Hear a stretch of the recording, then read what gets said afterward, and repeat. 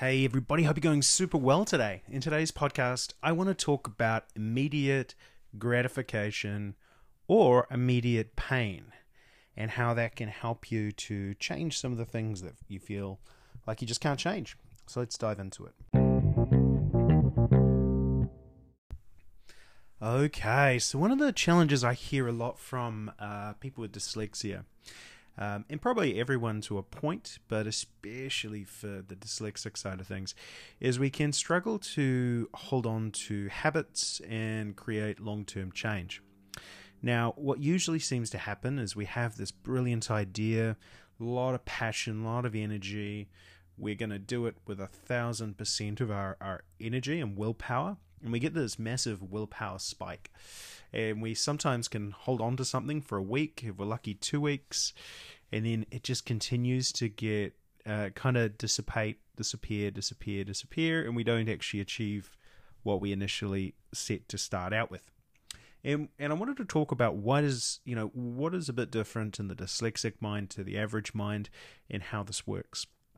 Now, because we're so visual, we can create these amazingly energetic, emotional pictures in our heads. Sometimes we don't even see them. They just happen, and they give us this emotional energy that we don't even know where it comes from.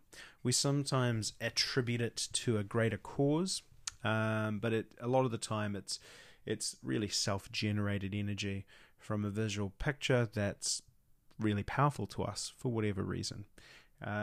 And it's really important that, we notice that. Like, it's why we start things so quickly with so much power and energy, but can sometimes struggle to keep them up in the long term. And so what I wanted to talk about for us is what works for me and what I've seen work for others really well, is this understanding of immediate feedback, immediate gratification, or immediate pain. You know how when you... Now, this is a funny story, but you know when a cat is doing something it shouldn't, and people say, quickly spray it with a bottle of water while the thing they're doing is happening? And this comes to mind because we've got a cat that keeps walking into our house and trying to eat my cat's food. I can never catch this cat or spray it with water because it's too fast, but that is another story. But we're kind of like cats in that respect. We either need immediate gratification, we need immediate feedback so we can learn and improve, or we need to be sprayed by that water bottle as something is happening to make us take action, something that's painful. I don't think we can forget the power of that. Because what usually happens with us is we have this big idea and we overthink it and we overplan it. People say we're not big planners, but our brains overplan it. We look at every potential problem that could happen and it gets overwhelming, and then we get lost and confused, where we sometimes need to bring it back to the most simple of things. And I saw a great example heard a great example, but I saw it in my mind when I heard it on a book I was listening to. And it was called Atomic Habits, great book by James Clear to listen to. He uses a lot of stories, which is always my favorite. And this one was great, and it was about an immediate pain. And so this guy he really wanted to get up at 6 o'clock every morning, but he was really struggling to build that habit. He didn't have enough drive. He did it occasionally, but it was up and down and all over the place. And so what he did was, and I love this, he set his alarm for 5:55. And then what he did is he set an automated tweet to go out at 6:10 if he didn't stop it. And this tweet said something like, if you see this tweet, the first 5 or 10 people to come back to me, I'm going to pay you $20. First people to private message him are going to be paid $20. And he made it so he couldn't turn the tweet off on his phone. He had to do it on his computer, which was in a different room, which meant he had to get up, he had to get out of bed, and he had to turn this tweet off. And I thought that was brilliant. That's immediate pain. How often would you not get out of bed? Like, it would have to happen once for you to attribute a lot of pain when you have to pay people 100, 200, whatever their money value was, for not getting up on time. Like, that's going to teach you to do something. And I thought that was just brilliant. And with technology, you can do this quite easily. using some cool tools out there. There's a great one called If This Then That. I think it's ifttt.com or something along those lines. But If This Then That, you can automate things like this to kind of create these pain points. Sometimes you can also do it for pleasure points as well using technology. So like, say your goal was to walk 30 kilometers a week or 10, 15 miles, whatever the conversion is. You can set it to track your walking, and then once you hit that, as long as it's within a set period of time, so 7 days, it then triggers something. So it could trigger potentially even a purchase from Amazon, or it could trigger something to give you an added bonus because you've hit a certain target. Now, these are just 2 examples, but what it is it's about getting some instant gratification, or some gratification from a relatively short window. So we're not talking 12 months to realize something, because we know we struggle to stay focused long enough for that.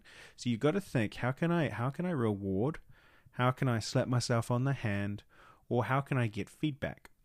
So for me at the moment, I'm starting to use more feedback in my walks. So I'm using the Nike Run app, even though I'm walking. I like to mix it up. But it tells me the exact speed I'm doing every kilometer, how far I've gone. It tracks it. It gives me feedback on what my progress is. Now I've got no goals for how fast I walk this. In the back of my mind, I want to walk a little bit faster when possible, or I want to walk a little bit longer. But I don't have any strong goals. But I know that instant feedback every walk of telling me my metrics, without doing anything else, my brain automatically adjusts what I do to get better. I just trust in the process, but getting that instant feedback is massive. So when you're wanting to change habits in your life, think about, how can I slap myself in the hand? How can I create some sort of instant gratification that's not going to hurt what I was trying to do? So if you don't reward yourself a 1K, a 3K run with a chocolate cake afterwards, that's probably not going to support you in what you're trying to do. But how can you build these little things in that will force you to make these changes? And that Twitter one with the tweet for money, I thought that was the most brilliant one I've heard ever, as a way of giving yourself that cat bottle spray at a specific time. And what's really powerful about that is it's very time related. If you can set some of these triggers and changes to be related to a time and location, you're going to get a better result. So if you can really dig down and say, okay, what I want to change is this first thing at this time. And I think I've mentioned the 9:30 going to bed routine. Like, it's interesting. I found when I moved house, I found it really easy to bring that one into life. When my environment changed and I set the time and location, that has changed. And gosh, I'm an old man. Like, I was in bed before 9:30 on a Saturday night. I swear it's mad. Like, I guess it helps with lockdown and you can't really go out anyway. But I was kind of drawn to it. I've been doing it now for a little while, and now I feel weird when I don't do it. And what it means is when I do get up earlier in the morning, when my brain starts ticking, I can start the process. I've also then, just starting to pull some of these different things in. And I guess for me personally, immediate pain is sometimes a bigger driver than immediate gratification. So if I can start to cause myself pain for not doing something, that is going to build me a longer term habit in my life. But have a think for yourself. What I would always say is you want to play with this, and you want to play with it with something small. One thing we can do when we hear something and go, actually, that makes a lot of sense, that would be awesome.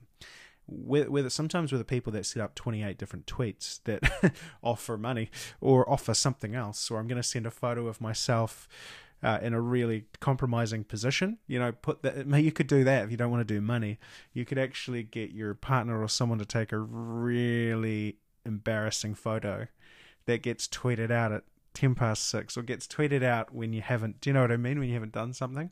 So you don't have to use money. But what we sometimes do is we sometimes set up 28 tweets and we try and do everything at once. The secret, the real secret with building self-confidence, building yourself up as a dyslexic, is to become really aware of slowing yourself down and really focusing on the first step. So with this, it could be a habit like waking up early and going to bed early. That's a massive change and shift for some people. It could be going for a walk or a run if you want to get fitter. If you're in business, maybe you want to make 10 sales calls a day. Maybe you start with doing 2 sales calls a day. Whatever it is, we're all in different industries and different parts of our lives, but make it a small thing. Because there's a real need to have a view of the future, but also of the next step. And we sometimes get very stuck in what the future looks like without allowing our brains to just go, what's one thing we can adjust? What's a small thing we can change in our lives? I look at it like this, like in a sports team, whether it's soccer, American football, whatever it is, the team will start the year with a view of where they want to finish. Some want to win all the titles. Some don't. Some want to finish in the middle of the table so they don't get relegated or lose their position. They have that kind of 30,000 foot view.